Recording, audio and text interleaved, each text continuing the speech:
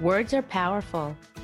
They can heal or hurt, innovate or destroy, cure us, bring us down, and then bring us right back up again.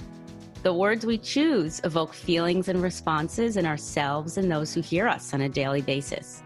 They can even, if we are wise, be life-saving. Welcome to There's a Word for That, a podcast that explores a different word or expression each week and our relationship to it.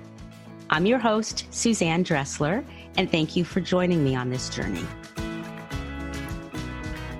If you think about it, words are pretty much the foundation upon which everything is built. As a professional singer, I've learned that lyrics are the pinnacle and framework of the melody. As a professional actor, I am aware that every word we speak can convey a myriad of emotions and motivations. As an educator and business owner, I find myself choosing my words and phrasing carefully while teaching or encouraging a child as well as parents. As a writer and editor, the thesaurus is my best friend.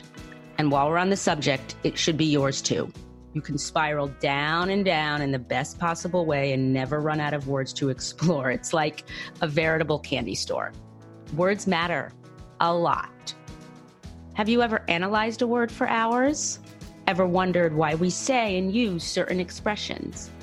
If so, then this is the podcast for you.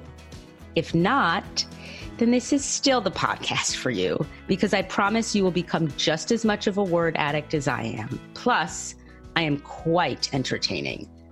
There's a Word for That explores a different word or expression every week with an extensive array of guests from various backgrounds and fields. We laugh, we cry, we don't mince words, no pun intended. We are honest and we have fun. You will too. Welcome. I'm your host, Suzanne Dressler.